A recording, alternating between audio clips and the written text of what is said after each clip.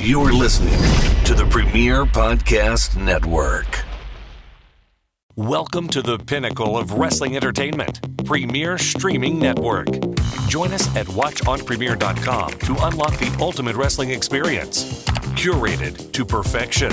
Immerse yourself in the spectacular world of wrestling history, where classic battles and unforgettable moments are at your fingertips. Join us today and experience the epitome of curated wrestling content. Because when it comes to wrestling entertainment, Premier sets the standard.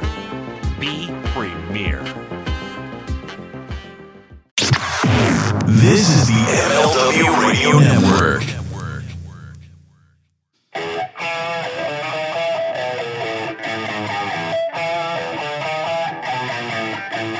This is the Mind of the Meanie. Here are your hosts, the Blue Meanie and Adam Barnard.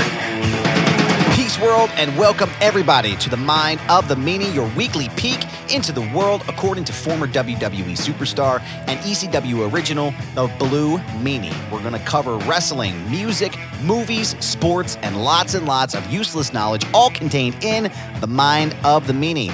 I am your tour guide, Adam Barnard, and he is the Blue Meanie. Meanie, what's on your mind? How about them Cowboys? Yeah. Motherfucker.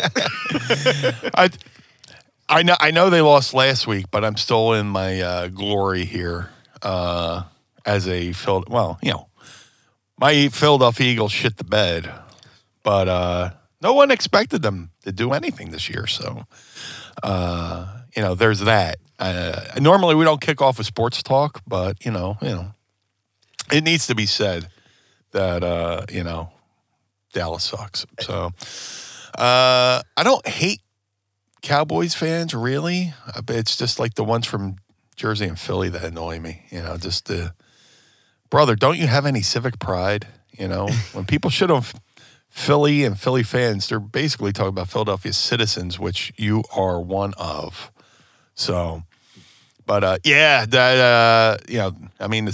Cowboys were supposed to go to the Super Bowl this year. Who knew that they would lose in the first round again? So. Fuck it. I feel like the Cowboys always lose in the first round of everything. Yeah. I don't even recall. Maybe the Pod Squad. Shout out to the Pod Squad as well for joining us today while we record. Yes. Maybe somebody can Google this while we're talking, but when was the last time the Cowboys even went to a Super Bowl? Because I can't remember. I remember watching the Bills and the Cowboys in 90, was that 91 or 92? No, their heyday was like 94, 95, 96 maybe? Yeah. I don't even remember. But in any event, imagine being a fucking I love Buffalo. I like the Buffalo Bills. The Eagles are my team, but they went to 4 straight Super Bowls and didn't win one. Yeah. So and ESPN did a 30 for 30 on that. Really? Oh, that was probably incredible. It's called the Four Falls of Buffalo. But Buffalo, I'm not making light of your situation because I actually love Buffalo as a city. Your uniforms are fucking tight with the blue. I'm a big fan of the Buffalo Bill uniform. I'm a diehard Eagles fan. I've said that. I feel like when I pay another team a compliment, I have to say I love the Philadelphia Eagles. But fuck the Cowboys. Yeah, so. Yeah. It looks like Andrew Bailey jumped in here as well. It was 26 years ago, their last Super Bowl in 1995 with the Pittsburgh Steelers, my second home in Pittsburgh. They have the longest streak of not going to a conference championship game, which is like 11 years. So I guess my question is, why do football fans continue to elevate these folks as if they're like the dynasty, right? Because when you think about it, nobody talks about the Chicago Bulls like that anymore, right? The Bulls were the team of the 90s, right? But they're not the team anymore. So at what point do we all say, because I feel like we're past that point now, right? That's a great point, we're past. Thank you, Mr. Sir. Barnyard. Thank you, sir. Andrew Barnyard is here to answer all the hard questions and ask the hard ones too. But it's at what point do we say, okay, they're not the team that we used to be. Let's stop elevating this team and move on. Hey, I mean, when the Bulls lose a game, they don't go, yeah, but we won those things in 90. We won all those championships in the 90s. The only fan base and team that talks about what they did 26 years ago are Cowboys fans. It's insane. It's like Al Bundy talking about throwing those touchdown passes at Polk High. Just. It reminds me of Uncle Rico from Napoleon Dynamite. That's what they are. The Cowboys are the Uncle Rico of the NFL. It's like they Eagles finally won a Super Bowl. Right. But before the Super Bowl, they had won 3 NFL championships, which Cowboys fans refuse to acknowledge because that would mean the Eagles have almost as many championships as the Cowboys. They won a championship in 1948, 1949, 1960. They were the only team to beat Vince Lombardi in the playoffs ever.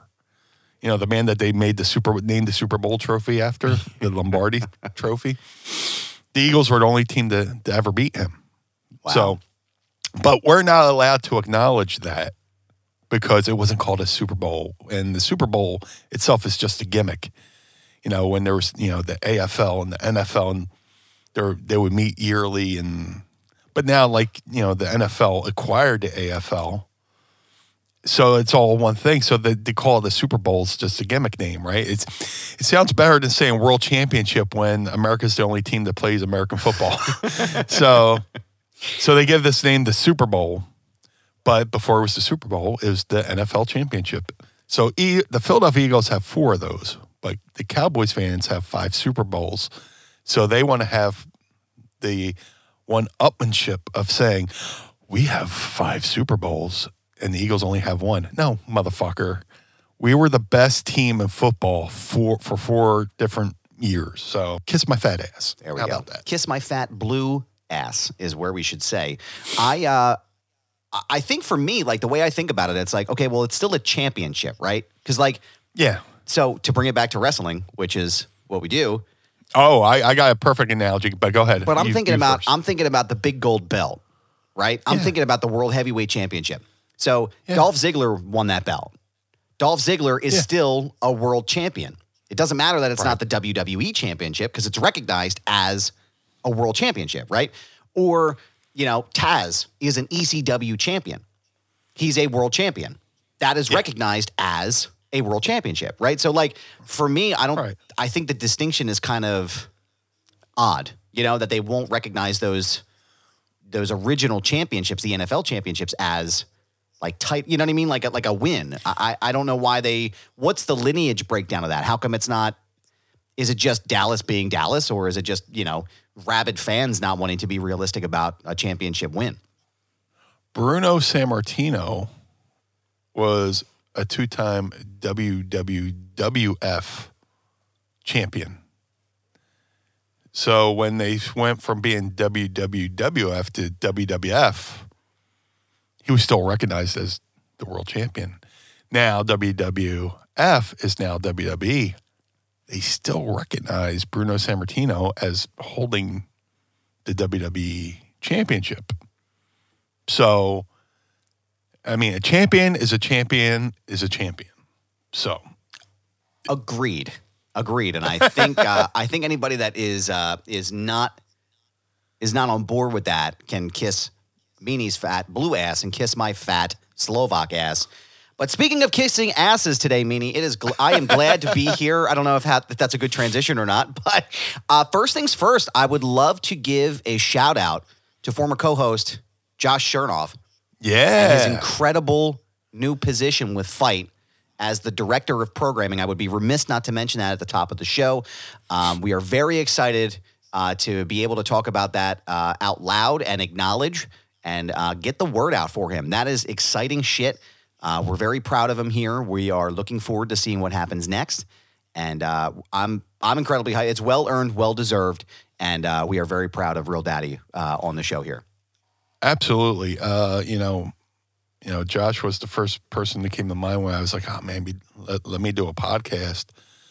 And then as, we started doing the show, we started doing shows on Fight, and he was giving them tons of content between So Says Chernoff and mine and Meanie that they were like, hey, man, this guy's got a skill here. He's got talent here.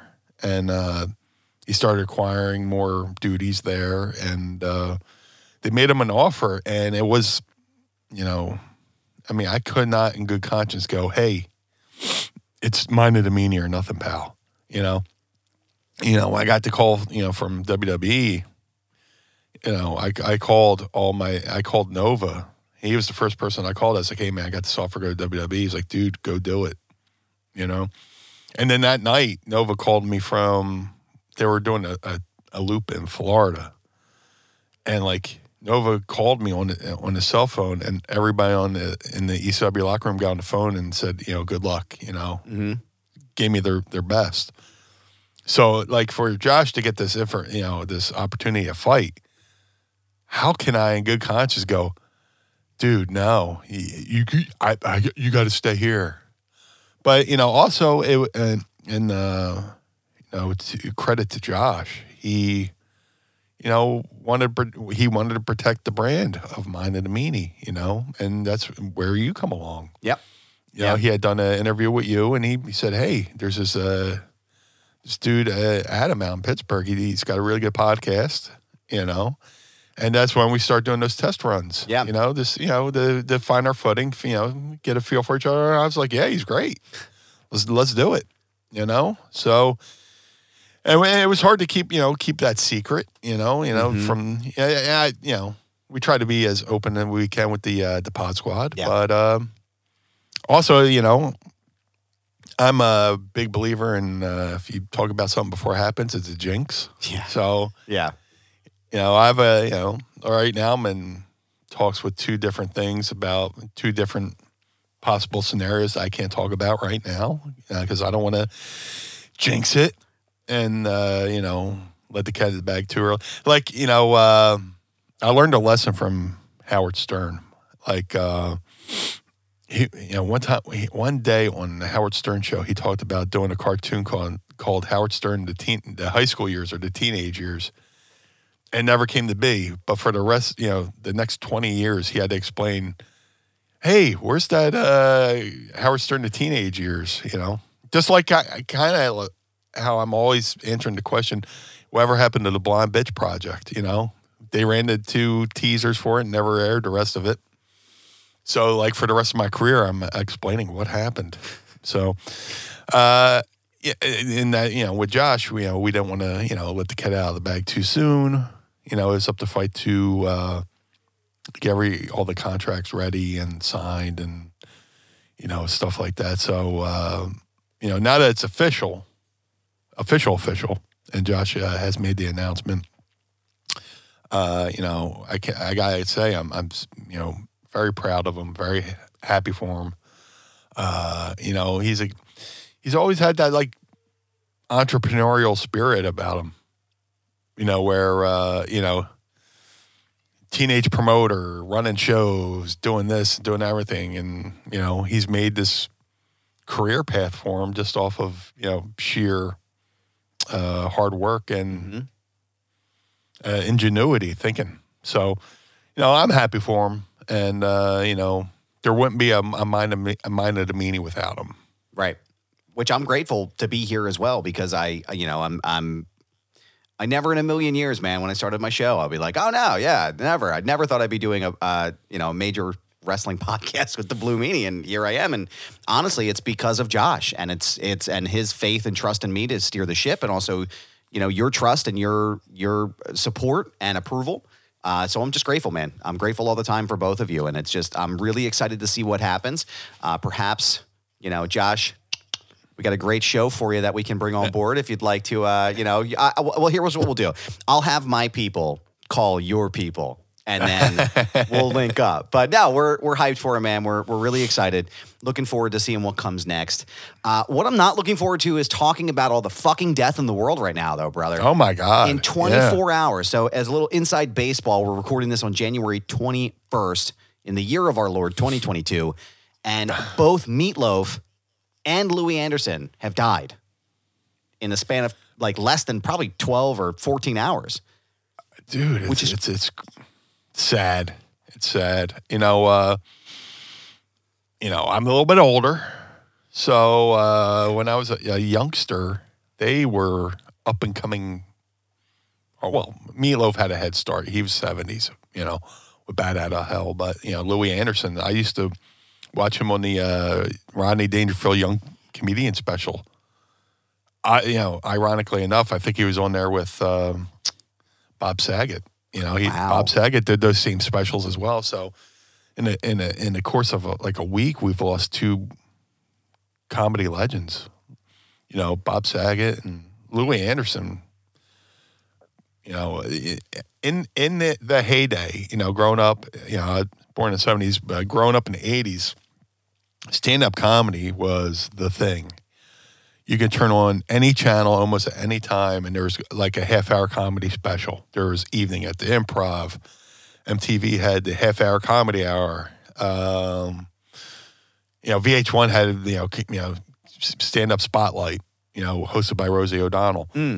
And you saw Louis Anderson on TV a couple times a week, and, he's always on Johnny Carson or, the talk show circuit and stuff like that. It's just, and he was funny. He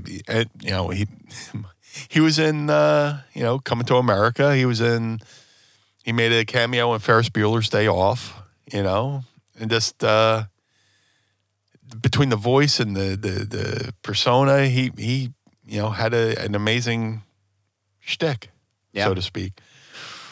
And then, with Meatloaf, I mean, talk about a guy who was his own genre of music, really. Yeah. Just, he was rock and roll, but he was also kind of classy, Yeah. I like my rock and roll with a little bit of opera, cuz. Little bit of class. Yeah, a little bit of class. Raise my pinky with my natty light. But no, talk about a legend. He came out with, had Bat Out of Hell, and then he's part of one of the most iconic movies with the Rocky Horror Picture Show. And not even just that, but also Fight Club. Meatloaf was Robert Paulson. That he played an instrumental role in that flick. Yeah. And cross-generational stuff. He was a focal point. I'm always hyped to see people cross those generational lines, because I feel like it's even with Bob Saget, or even to go back a little bit further into the month, because we're only 21 days into the month and everyone's dying. But Betty White is another one. I mean, these people who just transcend, age groups and generations. It's crazy, man. And I remember Louis Anderson from a show called Life with Louie, which I think was a cartoon back in the mid 90s. And that was the first time that I had met or seen Louis Anderson at any point. And it was just shocking today to learn that information. And it's like, oh shit, Meatloaf died. And I was like, oh my God, Louis Anderson. But as we always talk about, it's the same thing all the time, man. It's like time is such a finite and weird thing. It doesn't make any sense. And it's just, I don't know, man. It's a shame. It's a shame to lose both of them and a shame to continue to lose more people like that. But yeah. And, as you get older, you're like, man, like the Rolling Stones saying what a drag it is getting older. Yeah. It's because and now we live in the information society where information's instant. Yeah. Right away, between social media, cell phones, all that stuff, you can see things, something that just happened. Yeah. Live in living color. But that news broke today. And you just mentioned Betty White. Oh my God. I forgot. That it seems like once you're done mourning one person that, was a part of your childhood and part of your life, you're on to another. And, it's a shame. It's a shame, because, they were such a part of, they were a huge part of my childhood between, Betty White and the Golden Girls. I think of the Golden Girls, it brings me back to watching TV with my grandma and watching, sharing a laugh with her, or, me being a big fan of stand-up comedy, Louis Anderson, Bob Saget, and now Meatloaf. I mean, he was the soundtrack of, the 70s and 80s and, the 90s as well. Yeah. 3 decades, and, you can't replace that, or you can't duplicate that. He was his own genre of music. And,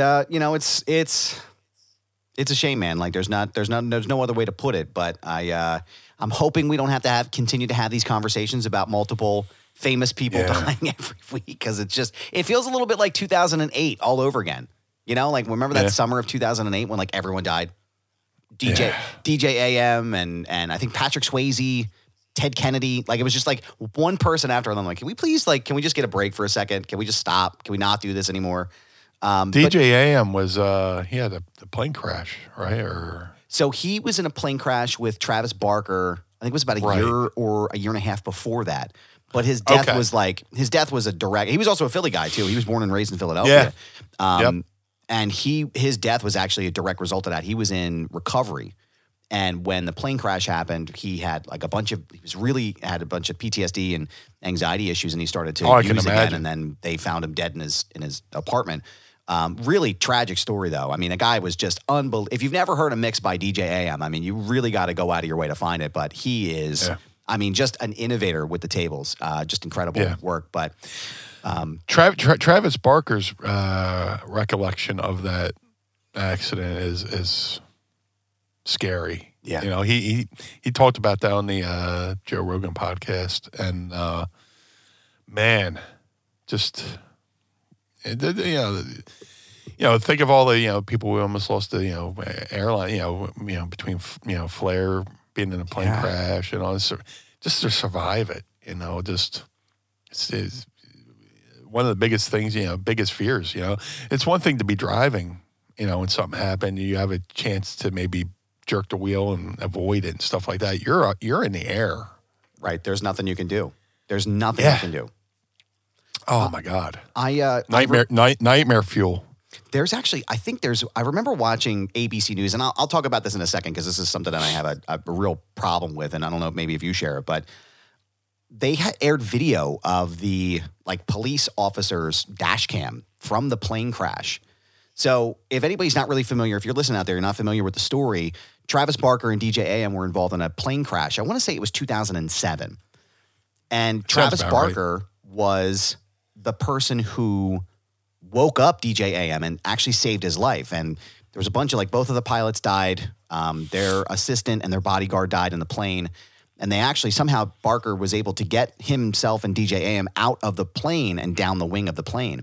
They were both pretty much on fire. And I'm not laughing to make light. It's just it's insane to wrap your mind around. I mean, they had second and third degree burns on their bodies.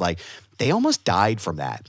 And the video was it was horrific. It was ghoulish because it's a scream that is unmistakable in those types of situations. The way I mean, Travis Barker is putting himself out and he's just screaming in pain. And I think for me, watching that stuff or having it in my brain, it's just so invasive. It's just such an invasion of someone's privacy. It's an invasion of someone at their worst.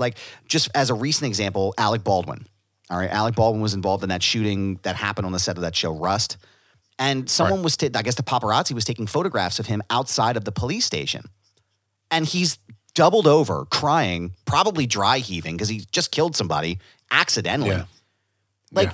For me, I feel I don't know, maybe I pick your brain on that a little bit, but it's I just feel it's such an invasion of someone's life. We're humans too. I would not want someone that close to me or filming and then releasing what if something happened in one of my family and someone died and there's someone filming it, and it's Adam Bernard's family, watch his reaction. I don't want anybody to see that. That's I don't know. What do you think about that? It's an unfortunate thing of, where we are, instant, information. And unfortunately, people profit from that, just, I've been through some crazy things, the whole JBL thing happened to me on live on pay-per-view. And I'm still talking about that to this day. Even though me and John have made up and we're good, we're friends, we had a moment that was on live TV and, we can't take that back. We can't erase it. And the unfortunate thing is people only remember the initial headline. They don't, remember or see or bother to look for any kind of retraction or follow-up, So something that could be put out there in an instant without somebody thinking, oh, how's this going to affect that person? They record it and they put it out and they put their, money in the bank, and then they're on to the next thing to capture. Now that person's got to explain that situation, whatever it may be. I'm not just talking about the Baldwin thing. Just that person has to live with that thing being explained over and over and over again for the rest of their life. And meanwhile, the person who captured it, they're living their life, And it's unfortunate, I can only imagine, I brought up the JBL thing, and I can imagine, me and John are like, Jesus Christ, we're over it. Let's move on to the next thing. I can only imagine somebody on a higher level, dealing with that, people with, living with people staked outside your house and stuff like that, that level of fame, where, you don't know who to trust. You don't know where to go. You don't know how to sell, because Right. it's not the incident that they want to capture the sell of it, how you put it over, how you sell it, And that's, that's why I always say, the best sell is the no sell, There was like footage just came out from, what's John Cena's new show. Peacemaker. And it was just like an outtake. But like and Mrs. Meany, pointed this out to me, the one girl kept flubbing her lines and she's laughing and laughing and laughing. And John's just standing there, stoic, because as a wrestler, you're taught how to. The no sell is something that's ingrained into you, and he's like just standing there, like not laughing, not selling, no there. But that is just another point that, like, if something happened to John out in public, he would learn. He would pretty much learn how to no sell that as well. So, and that's what that's the point I'm trying to make with these, the paparazzi and all this stuff. They want the emotion. They want the selling. They want, you could be sneezing and they'll be like, oh, the Blue Meanie in tears, as I'm going, achoo. Yeah. They get a still of that, and they say a picture's worth 1,000 words. Right. They can take that photo of me going, and Blue Meanie devastated over this, that, and the other thing. Not that, I'm selling newspapers or anything like that, but me as an example, if I was on that level of fame to where somebody can, profit from it, It's, just as Donna Henley said, we love dirty laundry, Well, kick them when they're up, kick them when they're down. First of all, great song. Second of all, there's a video I think out there of John Cena being prodded by somebody who's trying to take a photo or something, and he's just shopping, and he's like, "Hey man, can you not film me?" And like CM Punk recently just tweeted something about that, like, "Hey, guys, we're in the middle of a pandemic. Like, let's not fucking follow me to the airport," which I feel like is a reasonable request, even if it's not a pandemic. Like, he talked about it in the pipe bomb, and I'm sure a lot of that was real. Like, I'm sure that happens to you guys all the time. It's like, you're in the middle of an airport. It's 4:30 in the morning. You're probably starving. You're exhausted. You got to fly to another city, and here's somebody shoving shit in your face. And it's like, guys, can you just back off a little bit, And what the deal with that is, it's one thing for a fan to recognize you and come up and say, "Hey, can I have your autograph?" Sure, sign it. But somebody comes up with you a stack of 500 photos, right? And they expect you to stand there and sign each and every one of those photos.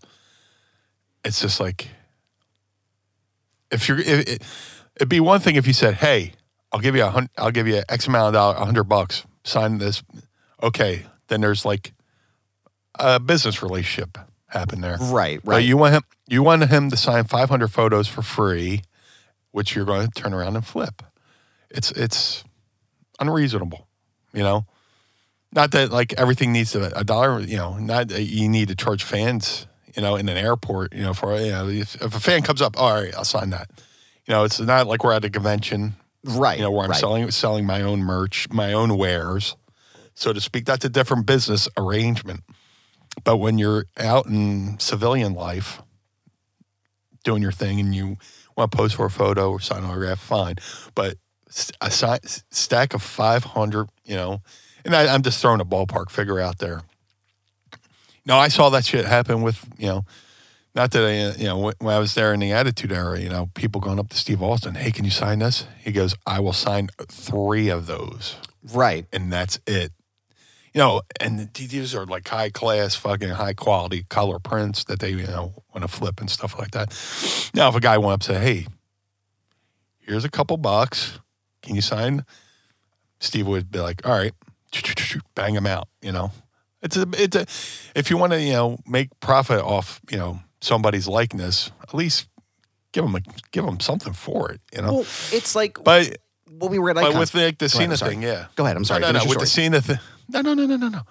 I'm just rambling too, because like the show's called Mind of the Meanie, and like there's so many twists and turns and ups and downs, and I'm going to a million different places. But Cena, I saw, and you bring up the clip, and he handled it very professionally.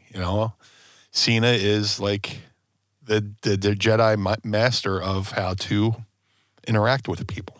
So, I think that's what the point of that guy like egging him was like he was trying to get a reaction out of him. Yep. You're not going to get a reaction out of John Cena like that. Are you crazy? No. This dude's not going to do that. He is of anybody I've ever watched, that dude is probably the most well-trained of anybody in public that I can think of. There's no way you're going to get the pop out of him that you want to. But no, I think, even what I was saying was even when we were at Icons, it was, yes. I won't say who, but I was in line to meet someone to, take my own photo. Because at the end of the day, I'm still a fan. And there was a person in line that was at their table. I can't even recall how many photos. There had to have been at least 100. And they're signing them, and they're just flipping them. And the guy was like, here, do this now, do this. And it was this very weird dynamic, right? And it was this very weird exchange that was happening between them because the guy was like kind of being aggressive with this particular wrestler.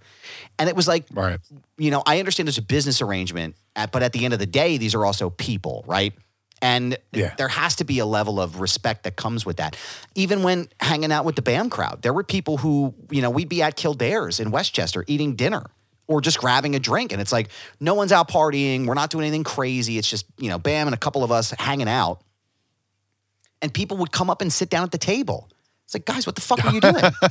This is not an open invitation. Like, I can recall one time specifically, and again, this is not Mind of the Atom, I get it, but just sharing a story to relate. We're having a conversation, sir. We're having a fucking conversation. So we're at this table, and we're having dinner. And I went to the restroom, and some girl came over and sat next to Bam. And at the table, I just so happened to sit next to Bam at the table. And she comes and sits down right in my seat. And I'm like, yo, like, I want my seat back. We're at like a round table, so it's a 5-top.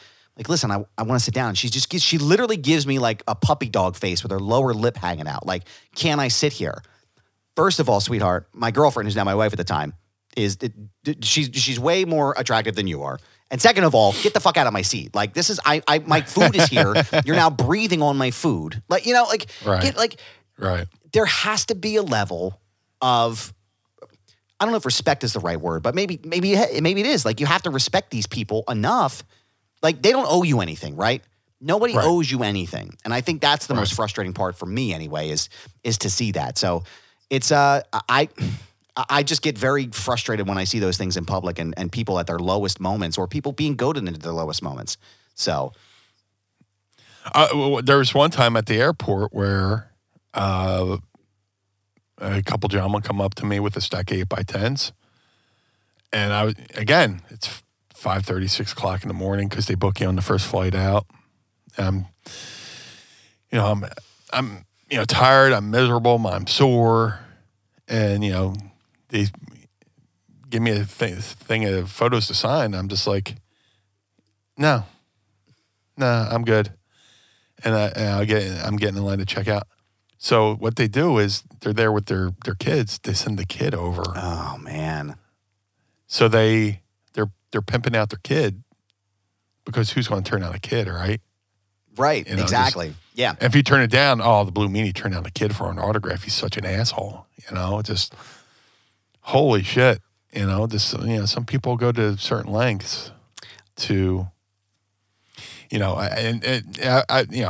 now, I wish I had my 48-year-old mind back then to go, oh, what's your name, sweetheart? Let me sign it to your name and, personalize it. That way they can't sell it, I had, to mention icons as well, which hopefully Meanie and I will both be there this year. We'll see. We would love to see anybody there. But Eric Bischoff, I saw him again at Icons. And, James, I took my oldest son because he wanted to meet you. So I was like, come on, buddy, let's go down, we'll hang out. And Eric was there. And I said, look, buddy, that's Eric Bischoff right there. And he goes, oh my God, can I go say hi to him? I was like, yeah, sure. And I walked up because, having him on Foundation Radio was a big deal, which is my program, which you can listen to at foundationradio.net. Yes. And it was a really big deal to have him on the show. So I talked about it a lot. And, James was really excited for me, my oldest. And he went up to meet him. And I said, hey, man, hey, Eric, nice to see you again. I said, my son was really excited that you were on the show. I said, he really wanted to meet you.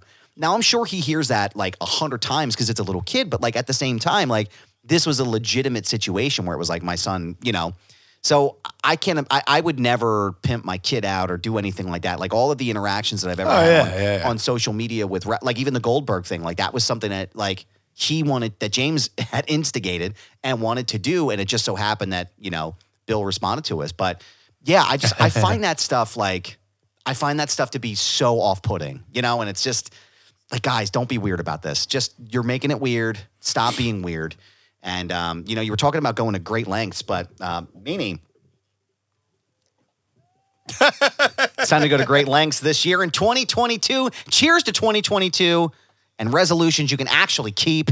How about having clean and shiny balls all year round? Our sponsors at Manscaped are here to save your balls this year and make the ball drop into 2022 the cleanest and sexiest ever. Set your brand new, I know you're all out there with your New Year's resolutions.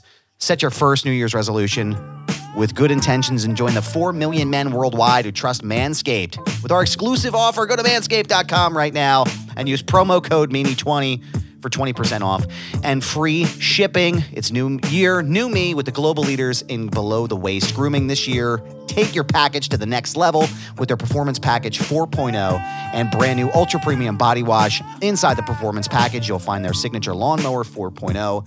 This electric trimmer is designed to trim hair on loose skin, and the advanced skin-safe technology reduces cuts and nicks on your delicate nuts. It also comes equipped with a 4,000K LED spotlight that will shine a light into the promised land 2022 looks to be. A grooming routine also isn't complete, Blue Meanie, without applying the Crop Preserver and the Crop Reviver before showing off your 2022 self. These unique formulations take care of the smelliest parts of your body and are a big boost to your confidence into the new year. To complete the set, Manscaped also threw in their Shed Travel Bag and anti-shaving boxer briefs as free gifts to keep all your goodies stored comfortably. And the new product needs no introduction. The Ultra Premium Body Wash from Manscaped solves all 3 of your issues for the perfect addition to your daily grooming routine, but also in the shower. I definitely shower every day. I know we discuss this every week. Meaning, I hope you do as well. At least twice or 3 times a week. Yes. And, you want to make sure that everything is taken care of and your body is smelling good. Your body wash smells great, too. It's cologne infused with aloe vera and sea salt to keep your skin feeling clean, nice, and moisturized. Kick discomfort and poor hygiene to the curb this year and use the best tools for the job. Meanie, I know that I am down here getting Little John and the East Side Boys ready for a brand new year. I know we can't control a lot of the things that have already happened, but that's one thing I can control is the hair on my balls. And Meanie, how are you feeling about the hair on your balls this upcoming new year? It's a veritable forest. You got to take care of the trees, take care of the shrubbery. But, Manscaped's got so many good things between their deodorant, their hydrating body spray, body wash, 2-in-1 shampoo and conditioner. And they even have a lip balm, believe it or not. Crazy, man. But, hey, a little suggestive. But, hey, I'm a big fan of the foot spray. Yeah. I say each and every week, I'm a huge mark for the foot spray. Take a nice hot shower, wash down with the body wash, use their shampoo. But then you spray your feet down, go to bed, and you wake up and you feel refreshed. I'm one of those, I got to take a shower before I go to sleep kind of guys. So I wash down with all the fine products they've given me, and spray down my feet, because a long day of trying to get my steps in, my feet take a pounding. So spray those down, go to bed, and wake up feeling refreshed. And don't forget to let poor hygiene take a pounding this year as well with freshly shaved balls. Whether your resolution is to work out more or travel to new places, be sure to travel to manscaped.com right now. Go right now as you're listening to the show, but not while you're driving. When you stop, pull over and go to manscaped.com for our exclusive offer of 20% off plus free shipping with using the promo code Meanie20. Cheers to new balls in 2021, and Meanie, cheers to balls everywhere and great lengths we take. I wasn't sure how to transition that one there from a serious topic to shaving our balls, but somehow we did it, sir. So we are here. Actually, Vanessa, I'm really going to reach out to them. I'm going to reach out to Manscaped and see if we can add that save a bundle when you shave your grundle to their copy, because I feel like that is just fantastic. If you'd like to send us over some copy that we can send to Manscaped, go to follow us at Mind of the Meanie, and we'll start adding some fun phrases into that. But fuck it, we'll just do it live. We'll do it live. Oh, well, fuck it, we'll do it live. Also, shout out to our soon-to-be sponsors. Hopefully coming up soon. Pabst Blue Ribbon. We are hopeful that is still going to happen as well. Sam actually put this in stereo. I don't know if you can hear it. You'll hear it on the replay, but made it fancy for 2022. Pabst Blue Ribbon. It's so sexy and loud in my ears. It's wonderful. So goes in one ear hole, out the other one. That's right. It just literally it just caressed my brain. Pod Squad, how are we doing, guys? Great to see everyone today. All our guys and gals are here. You need to join us at patreon.com/mindofthemeanie, where we're there's a lively conversation going on in the chat room there with all our fine folks who join us each and every week at patreon.com/mindofthemeanie. We would love to have you there as well. So go right now. You'll get a lot of amazing content. Meanie and I have a lot of cool shit that we're working on coming up down the pipeline when it is safe to be back in public. And also, too, you get to hear our hallway conversations, which is the show before the show. So you get a little bit extra part of us talking and hanging out with our cool team here. Jimmy, little Jimmy from Nebraska. Eric is a wonderful guy. Excellent person. What else is going on here, man? I'm just trying to go back through the comments and see what's going on here in the group today. Just tweeted. Also, they talk about people we lost. We lost Queen Kong from Glow. Yeah, I was just pulling it up from Vanessa here. That's two people from the show now, right? It's Queen Kong and Angel. Yeah. Crazy. So, crazy, man. Yeah, that's the Pod Squad keeping us current here, because there's so much going on. It's hard to keep up. Yeah. But Glow, talk about another huge part of pop culture from the 80s. People still talk about that stuff. And Queen Kong, she was in a whole bunch of stuff between the Aerosmith's Love in an Elevator video, and I believe she was on Married with Children. Stuff like that. Yeah. So and they redid they did a show based off the show Glow on Netflix, which was an excellent show. And I'm disappointed they didn't renew it, but it's a pretty solid show. Yeah. Hey, did you get a chance to watch John Moxley's return? I did not, but I will say, somebody put out a before and after of right before he went away and him coming back, and he looks fantastic. Yeah. Good for him. Sometimes it's one thing to have a problem, but it's another thing to realize that you have an issue and you need to take care of that issue and come back looking as great as he did, man. He looks like $1 million, man. Good for him. I'm happy for him. I'm happy for Renee. She's, stands by her man. And, they just recently moved from Vegas back to Cincinnati, which is pretty cool, moving back to his roots.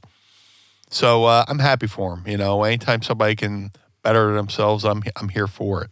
Absolutely, man. And I really enjoyed that promo. I thought he did an incredible job. It seemed like if it was from the heart, it seemed very, and a lot of those things too with recovery. I mean, it's very, those things can be devastating to someone's life. And the fact that he was able to acknowledge it and went to go get help, you can't ask for really anything more, and I'm happy to see him doing well for himself, which is fantastic.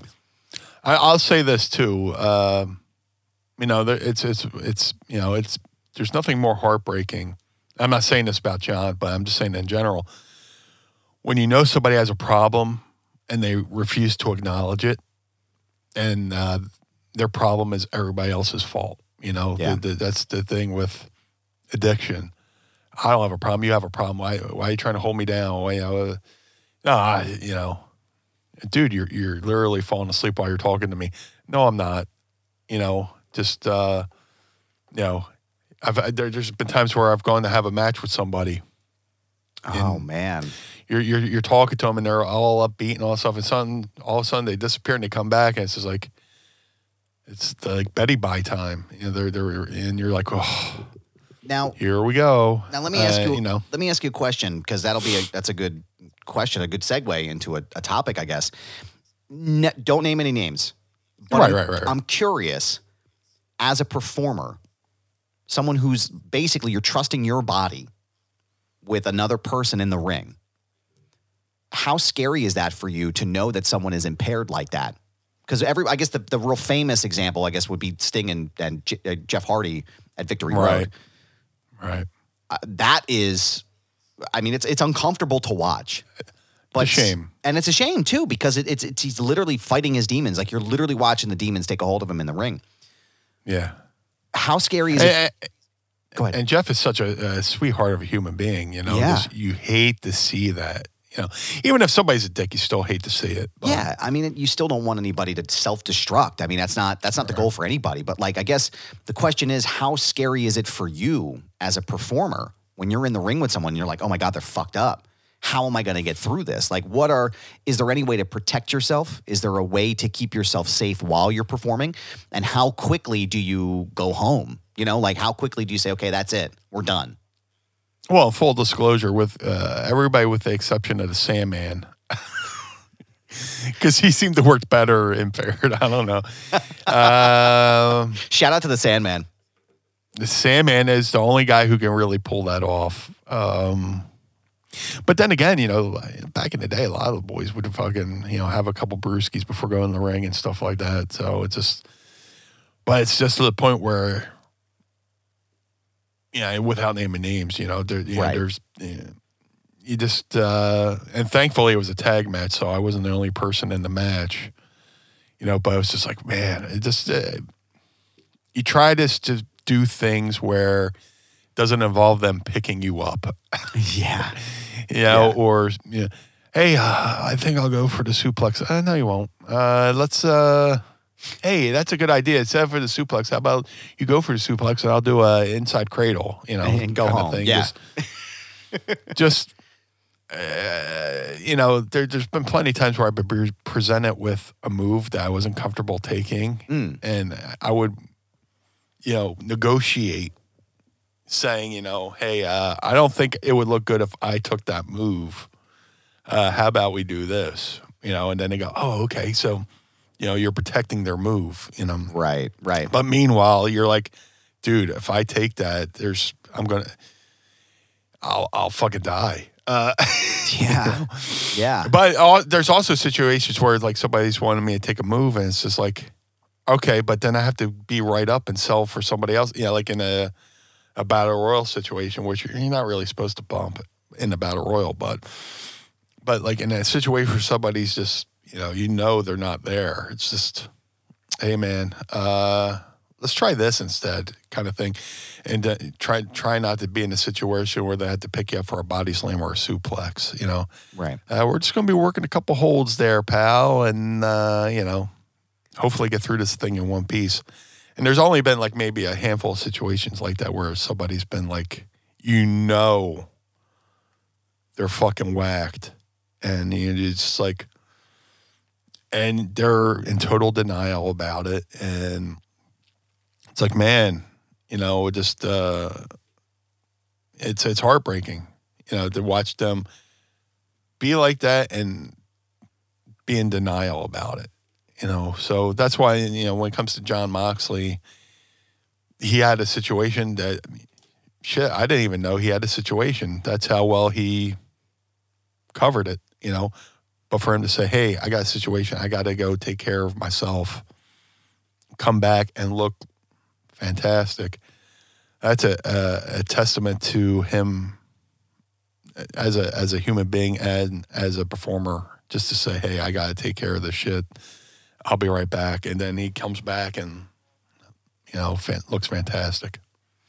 I think I hesitate to say, like, oh, hey, congratulations, you beat the beast, because anyone who's ever known anybody in recovery or that's been in the throes of addiction, it is a lifelong maintenance. As soon as you think you have it beat, you don't anymore, and then that's when you could potentially fall back. But that's where you kind of have to surround yourself with good people too. You got to keep your circle small. Absolutely. And there's certain people who inspire that, conduct or that addiction or whatever your vice is. You're going to have to either tell that person no more, or you're just going to have to just totally cut that person out of your life, because they're going to be like, hey, one beer ain't going to hurt. Just one hit of this joint. Yep. Not that, pot's bad. I believe pot's like probably the only drug that's good for you. Right, right. Even it's better than pharmaceuticals, but, less addictive. They did I forget what comedian said, but they did a study on weed, and the study showed that it makes you eat cookie dough. And then there's people who benefit from your addiction. There's a documentary done by, I want to say, Chris Bell, called Prescription Thugs. And it shows you, how, people benefit from, addiction and prescription meds and stuff like that. And you just got to learn to recognize it and figure out, reroute your daily life to avoid those avenues of addiction, And it's just I am happy for John and his family. I think it's a wonderful thing, and I hope that I hope the road to recovery is not rocky. I hope he continues to beat the demons and continues up on his maintenance. And I think he's gonna do really well. One other quick question for you: in the news, Sami Zayn has re-signed to WWE for another long-term contract, according to Sean Ross Sapp from Fightful. How are you feeling about Sami Zayn's prospects going forward in the Rumble? Good for him, man. I know it's popular to hate WWE, and it's popular to want their demise because they're the evil empire. But just the fact that Kevin and Sami re-signed shows that it can't be all that bad, right? Yeah. I wish I could have worked there a million years, but hey, you're eventually hired to be fired in any situation. NFL coaches say that all the time. As soon as you get hired, it's the countdown to the day they fire you. And the same with wrestling. You're hired to eventually be fired. As hard as it is to get a job somewhere, it's even harder to keep that job. Mm-hmm. Yep. But Sami's so fucking entertaining. Yeah. He is that character. That character isn't a character. That's him. Yeah. Shout out to Cliff Compton, who's told so many good Sami Zayn stories when he's delirious and stuff like that. If you have the High Spots network, go watch the old Kevin Steen shows. Where Kevin they tell delirious stories of him just being that guy. So some of the, and that's another thing. Some of the best characters are people's own personalities turned up. Yeah. That's what Bruce says. You take that character, Vince McMahon, Mr. McMahon, that's his character. That's him as a person turned up to 11. And yeah. And that's why in the heyday in the 80s, they would find out what you did in your real day job, back in the day, and make that your character because Big Boss Man worked in the penitentiary. So, okay, we'll make you a correctional officer because you know what that person did, you know? Right, and you can utilize that. So yeah, I'm excited. I got to tell you, and I've said this a couple of times that Sami Zayn has been a part of some of my favorite on-screen stuff recently that I've seen in I can't even recall how long. With the Brock Lesnar and being involved with Brock Lesnar, Roman Reigns, like all the Canadian besties.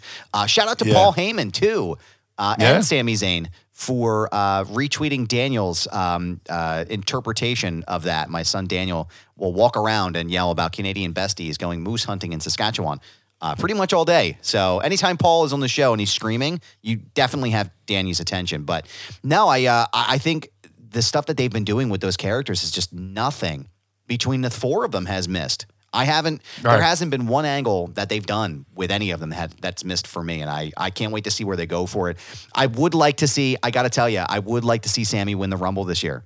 I really would love to see that because I think there's so much you can do with that, and I think you really can in the right circumstances, and I'm sure I'm going to get heat for this, but I think in the right circumstances, you can pull off a Sami Zayn title win with a lot of gaga and a lot of bullshit, and it would be right in line with his character, and I think it would be incredible. I don't know. What do you think? Yeah, I got to say this.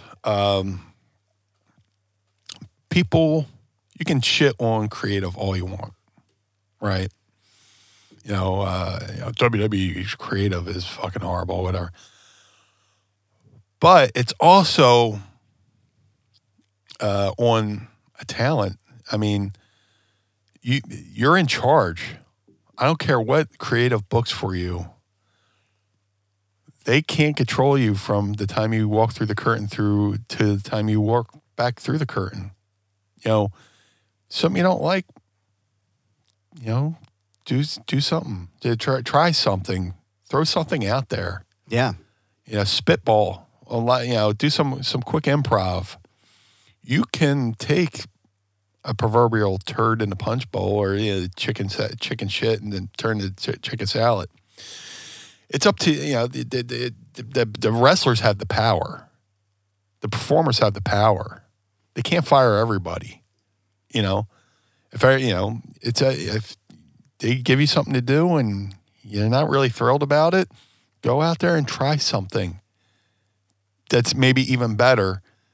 And what's the worst thing they could do? Don't do that again. Or at best, they go, man, we loved what you did out there. Yeah. Let's work with that, Some of the best things, in wrestling have come from guys just going out there and saying, fuck it, let me try this. And it working. At worst, they say, don't do that again. I don't want to see that ever again. At best, they go, man, that thing you did, that's great. We can work with that. Let's try something with that. And Sami Zayn is, that guy. He is a character. I'm sure he can go out there and just freelance. Yeah. And they go, okay, he's got something here. Let's work with that. The moment you can give creative something they can work with or expound on, the more valuable you are. I just did some interview and somebody said, what's the best piece of advice you gave to a young talent? And I want to say it was Between the Ropes or Inside the Ropes. Inside the Ropes, yes. I did an interview for Inside the Ropes, and the interviewer was like, I helped coach Damian Priest and Matt Riddle. Not so much taught them how to wrestle, but how to navigate the business. And some of the best advice I could give is be the talent that, creative has to tell to tone it down. And instead of being the talent that they need to inspire to do something. Right. It's better to go out there and go, hey, man, dial it down a notch. Instead of being the guy where they say, man, we can't get this guy to do anything. Yeah. Go out there 100% with whatever. And, if you have an idea, just do it. Yeah. Just fucking do it. What are they going to do? Say, don't do that again? You go, oh, okay, I won't do it again. And if you do something and they like it, then you're ready to go. They know they can rely on you. They know they can, trust you with their TV time because TV time is so valuable. Right. To get that TV time, maximize your TV time and just fucking take a fucking chance. Don't rely on creative. Be your own creative. Make it work for you. And that way, creative would love to take advantage of something you came up with and make it look like they came up with it. Yeah. Yeah. Steve Austin came up with Austin 316 on his own. Nobody knew he was going to say right? until he ripped that off his cuff, right? Yeah, that was a freestyle, freelanced moment. He asked, Michael Hayes, hey, what? He went to the hospital to get stitched up, came back and said, what'd I miss? Oh, Jake did this promo about, he's like, oh, yeah, religion, blah, blah, blah, blah. He goes out there and goes, Austin 316.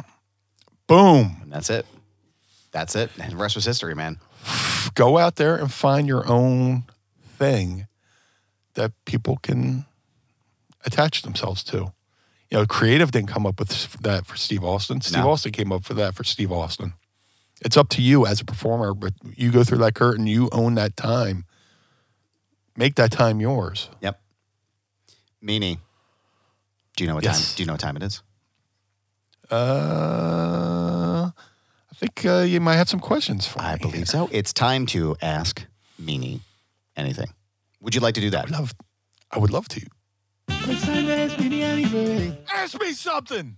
Don't forget, every week you can tweet us your questions at Mind of the Meanie using the hashtag AskMeanie, and we will pull your questions up on the program to ask. Got a handful of questions here today. Pod Squad member Anthony Camerata says wrestlers used to appear on game shows like Family Feud. If you got the chance to be on a game show, what show would it be? Who would be on your team? And who would you be going up against? Dude, like I grew up in an era where there was game shows all the time. $10,000 Pyramid, Match Game, Joker's Wild, Tic-Tac-Toe. Yeah. Hollywood. I would love to have been on Hollywood Squares. Center Square. Circle gets the square. Yeah. Definitely Hollywood Squares because that was like that or Match Game. Yeah. Match Game was really good, and then they tried to do the combination Match Game Hollywood Squares hour where they would take the same cast from Hollywood Squares and they would rearrange the thing and it became Match Game. Yep. Definitely Match Game was pretty fun because that's, pro wrestling, that's improv. They ask you a question and you got to think something funny to say there on the spot. Right. Yeah. Yeah, so definitely Match Game. Johnny Danger wants to know, hey, Meanie, if Stevie hadn't left the group in 97, what do you think the BWO would have gone on to achieve? More members? Championships? Dueling factions like Hollywood versus Wolfpack? That's a great question. I don't know. I honestly don't know. Stevie was. It's a shame Stevie left too because he was getting a serious singles run. He probably could have kept going for the TV title or the world title or TV title. Who knows what would have happened? I didn't know he was leaving until he showed up on Nitro. I was in Florida on vacation, and we tuned into Nitro, and there's Stevie. I was like, oh, well, there's that. There's the end of that. Yeah. Yeah. Jeez. And, me and Stevie and Nova kind of had like a rift for a little bit over that, but we're cool now, obviously. Right, right. But at the time, me and Nova had to, ride the bench for a second because why would they use us? We could just be the next two to leave. Right. But once they realized we were sticking around, Nova started having a run with as a tag team. I wish we could have had a run with the tag belts. Right. I think me and Nova were having good quality matches, with whoever we were in there with. And that's a credit to Nova because Nova, helped push me. Nova motivated me a lot, because, he's you see everything he's done with, helping younger talent in OVW and stuff like that. When he went to OVW, he was helping out down there. So Nova's got a great mind for the business. If Stevie had not left, That's a great question. I don't know if he could have had a run for the world title. Me and Nova maybe run for the tag belts. Who knows? As far as extra members, probably not. I don't know.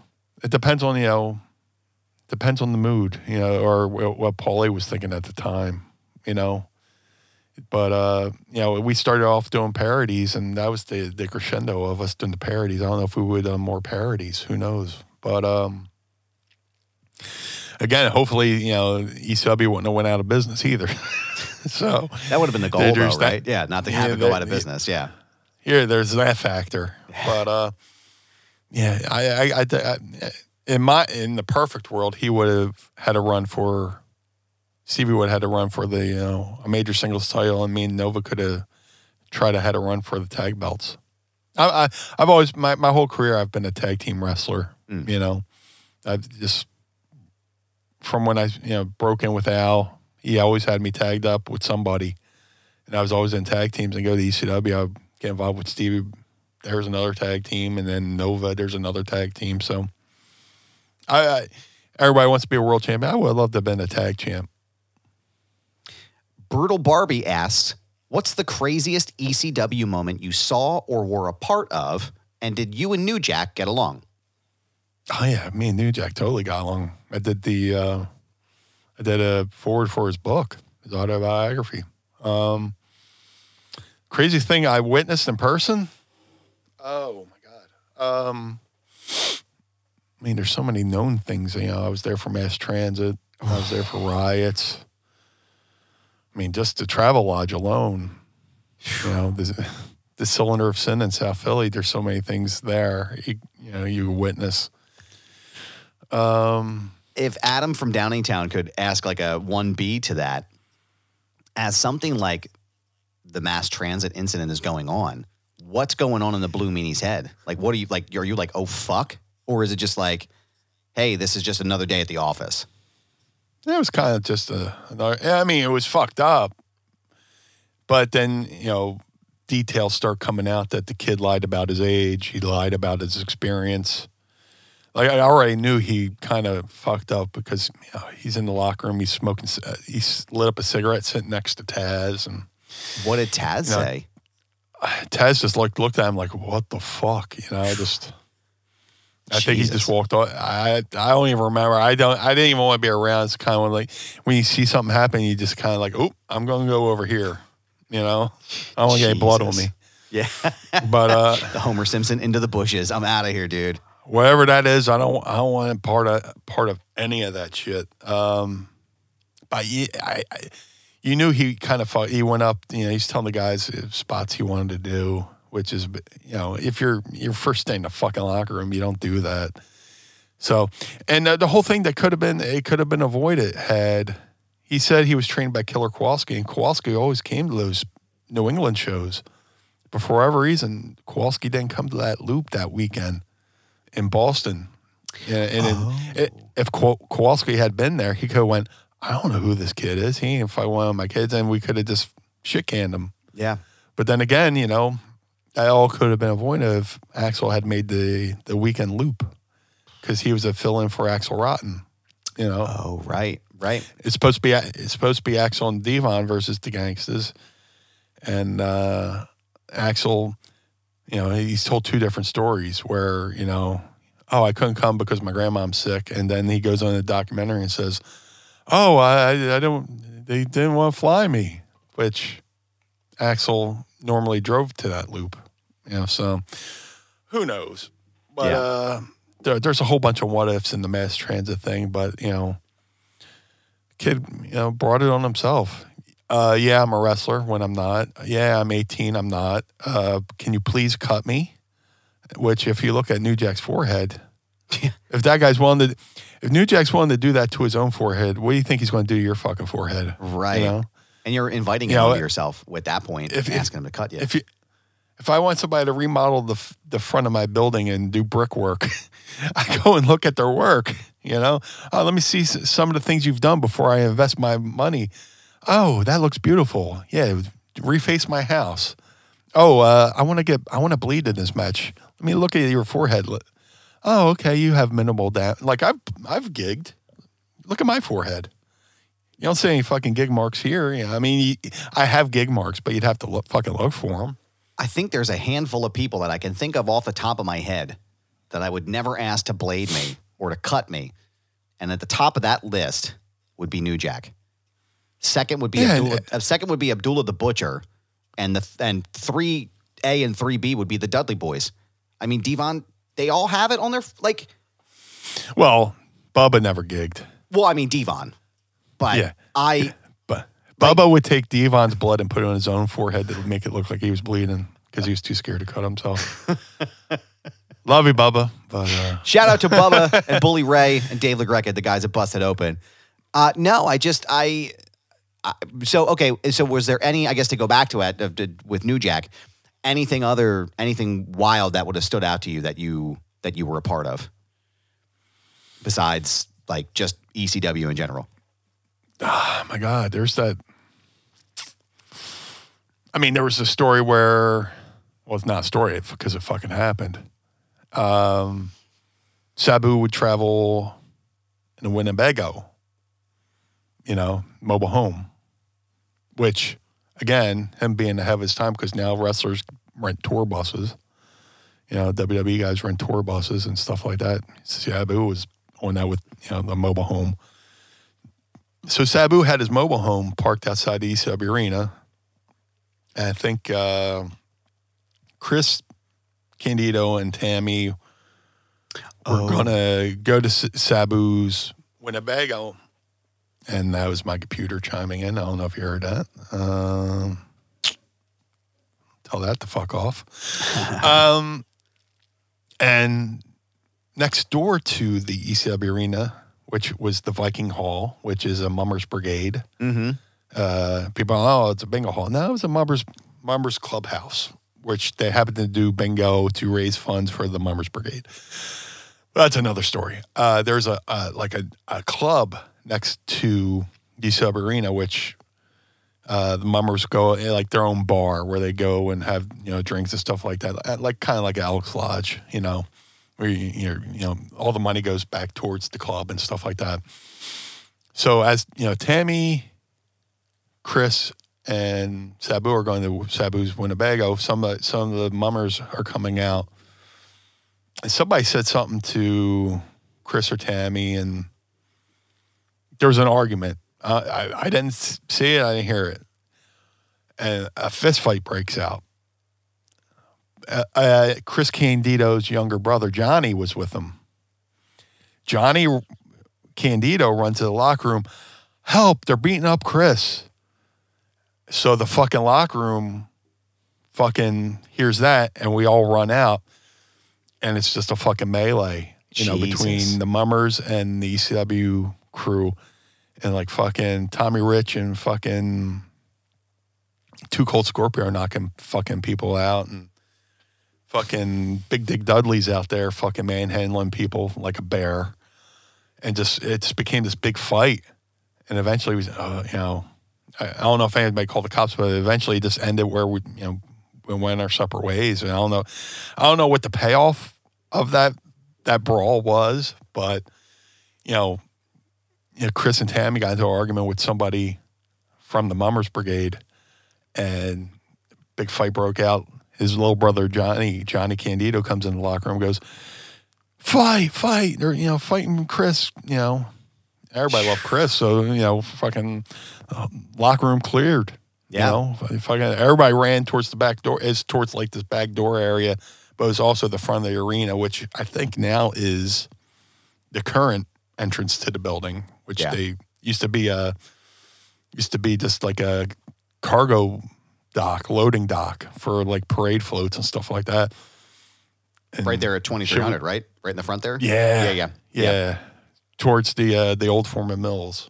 Yes. So, it was just a big fucking street brawl. And it's fucking crazy. Ross Tona wants to know, what's the origin of the meanie dance? Oh, it was a happy accident. Just Paul goes, hey, can you dance? And my face says, yes. My brain saying no.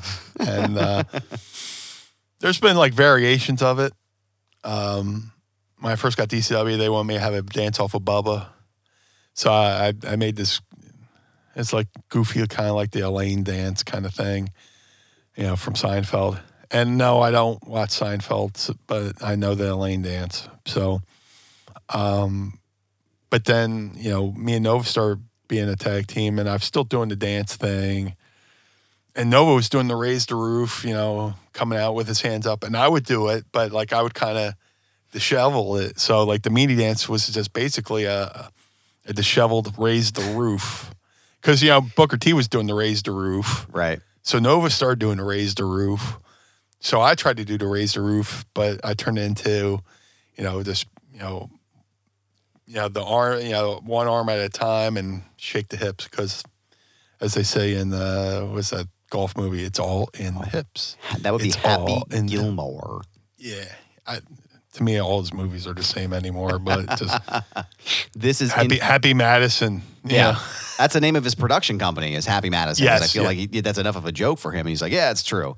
We got time for 2 more questions, so we're going to hit up the pod squad here. Little Jimmy from Nebraska asked, if you were currently wrestling with WWE, who would you want to have a program with? Oh, man. Who wouldn't you want to have a program with? No, I'm just kidding. Who would you want to do? I wish old school Otis would have been great. That would have been funny as hell. Yeah. We could have had a lot of fun with that, with me dancing, him doing the fucking worm and stuff like that. We could have done a lot of things. I like Otis a lot, too. He reminds me of Vader. Yeah. I mean, man, that's a good question. Because you also have to think between Raw and SmackDown where you want to go, or shit, or you even want to go to NXT. Right. It's a shit ton of talent in NXT, yeah. I mean, I would love to work with Sami Zayn. We were just talking about him, but he's so far up the card right now, so he's got world title aspirations. Yeah, I probably have to say Otis. A couple big, even though I'm not a big fan of, I'm a big guy working with another big guy, I think we could do some fun things. I love Otis as a person and as a performer. Last question for today's episode. Anthony Camerata asks, what can you tell us about your days wrestling as white trash? And was that before the Zebra Kid? That was like a one-off gimmick. So I started wrestling in the Ohio, Michigan area, Canada area. And there was a promoter, Machine Gun Mike Kelly. Well, he's a wrestler too, Machine Gun Mike Kelly. He started running shows called Great Lakes Wrestling. And he wanted me, and there was this other kid, Geza Coleman, who wrestled as Crom. He wrestled as Kodiak Bear. He had a stint. He had a fight, and he was in the UFC for like 2 seconds. Dan Severn brought him in, and he almost won, but he had a cut, and they stopped the fight early. Mm-hmm. But he wanted me and Geza to do a tag team, kind of like a knockoff of Public Enemy. And he wanted to call it White Trash, and we're just going to be a knockoff of Public Enemy. And a little piece of history, our one and only, well, me and Geza had tagged before for Sabu, but we weren't that. We were, he was Crom, I was Brian Rollins. So this was after Zebra Kid. So, and this is right around the time where I'm starting to go to ECW, and I'm going to Michigan, and I do like 2 shows for Mike. Our first match was against a guy named Shooter Sean Brown and a young Rhino. So, wow. ECW Rhino. So there's footage out there. I don't know who would have. I've been trying to get my footage from those shows when I was out in Michigan, and nobody seems to fucking have them. But we wrestled Rhino in a tag match. It might have been like his second or third match. I was on Rhino's first show ever. That I tell the story about. When I wrestled Johnny K-9, Bruiser Bedlam. Mm. Well, that night Rhino made his debut. For Scott D'Amore. But this show for Mike Kelly, we wrestled a young He was going by, I think he was going by as Rhino Richards at the time. So, yeah, but that was just a one-off thing. We were trying to be a knockoff of Public Enemy. And, it was like a one and done. I forgot about it. But you know what's not a one and done? Blue Meanie is the mind of the meanie. And we appreciate all of your questions, Pod Squad, and everyone out there who's tweeting at us using the hashtag AskMeanie. And you can hear your question asked sometime on the show. Blue Meanie, where can everyone find you on social media? If you would like to follow me, which if you haven't already, I am on all social media platforms at Blue Meanie BWO, Facebook, Instagram, Twitter, TikTok, which I don't know how to use. If you would like to support the Blue Meanie, go to prowrestlingtees.com/Blue Meanie. I also have a line of beard care at madcatbeardcare.com. I'm wearing the BWO-inspired Mad Cat Beard Care BWO shirt as we speak. So go over there, check it out. It's a good cause for takes care of feral cats, that they, to help rescue back to health. The guy does it on his own dime. So every dollar you spend there goes to that. If you want to support Mind of the Meanie, go to prowrestlingtees.com/Mind of the Meanie. Follow Mind of the Meanie on all social media platforms at Mind of the Meanie. Also, I'm on Cameo if you would like a well-wish, birthday wish, anniversary, whatever. Be creative. Go to cameo.com/Blue Meanie BWO. And if you'd like to follow me as well, you can find me on all my social media platforms, Twitter and Instagram at This Is Goober. You can also check out my interview show, my conversation podcast called Foundation Radio. You can find it the same place you find Mind of the Meanie on all streaming platforms right now. You can also support my show by going to prowrestlingtees.com/Foundation Radio. Meanie, it is always a pleasure to do this program with you. Always excited to have another episode each week and get a chance to kick it and shoot the shit. I enjoy this very much. Thank you very much for your time, sir.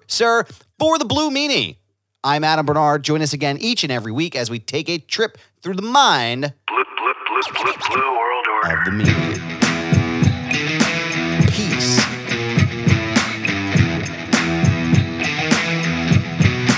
Blue World Order. This episode of Mind of the Meanie was recorded and produced by Adam Barnard and was engineered by Carl Pinnell. Additional production and narration provided by Sam Krebs. Our executive producers are Josh Chernoff, Adam Barnard, and the Blue Meanie. Our opening theme is performed by the Swamp Candles. Our closing theme is performed by Chikara. The show contains original music produced by Enrichment. Get additional bonus content by becoming our patron on Patreon at patreon.com/Mind of the Meanie. And follow us on Twitter and Instagram at Mind of the Meanie. This has been a Butts Carlton media production in conjunction with the MLW Radio Network. Butts Carlton, proprietor. Blue World Order. Dad, why is Blue Meanie's brain out? The world of MLW Radio never stops.